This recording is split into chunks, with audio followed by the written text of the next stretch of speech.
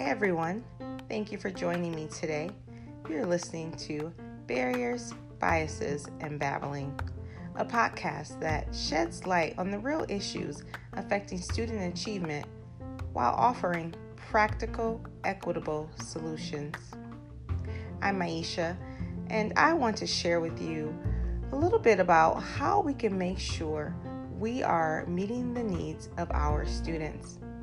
Now, as you know, there are many ways that we can do this, and so I don't and can't go into every way, but I want to share with you at least one way that we can meet the needs of our students. I'm going to give a scenario to begin, and with this scenario, I'm going to provide some examples of what I would do to help the student excel. My student is DeMarcus. He's such a great kid. He has a lot of energy and is a natural born leader. What I love about DeMarcus is that he's not afraid to take on a challenge as long as it's in an area that he's comfortable with. What's something he's not comfortable with? Math. He seems to get very quiet and not really participate in math. So my job as his teacher is to help him. How do I ensure his success in an area that he struggles with, that he has very little confidence in? Well, I can do a number of things. One of the things is that I affirm him. I affirm him as a mathematician. He is a student who can do the math, even if it takes a little extra time and a little extra work.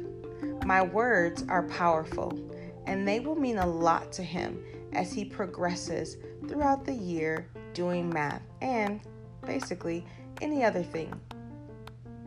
The other thing I can do is remind him that he definitely has a place to begin.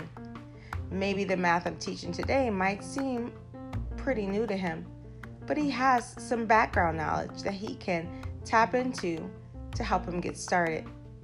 Oftentimes, students aren't reminded or even confident of the abilities that they do have. They often wonder, how can I do this? They feel frustrated before they even start. And I want to remind all students often that we all have a starting place. We can all pull out a pencil and jot down some notes, some pictures, some thoughts. That indeed is the beginning.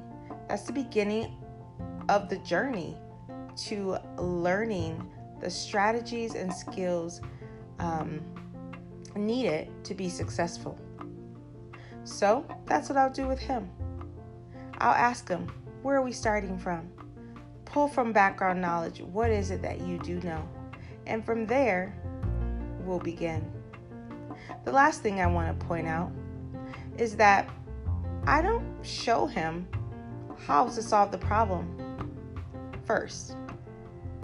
I actually let him dive into it and decide how he thinks he should go about it.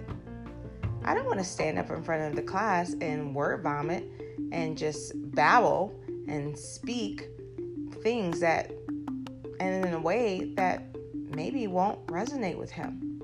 So I begin by allowing him to have that time to be a free thinker and to work on the math. After a little while, I give him time to explain to me his thinking, and from there, we can decide which way to go. But I do model. I model after the fact often because I never want a student to think that if they don't think of something the way I think of it, that they're wrong. No, we're all unique. All of our brains, they work differently. And so I'll show him my thinking, but I want to affirm that his thinking is just as good and just as valuable. So I hope that scenario helped you. If you have another student or a child who's in need of that support in an area that they are lacking confidence in, try some of these strategies. I believe they'll work. Thanks for listening to Barriers, Biases, and Babbling.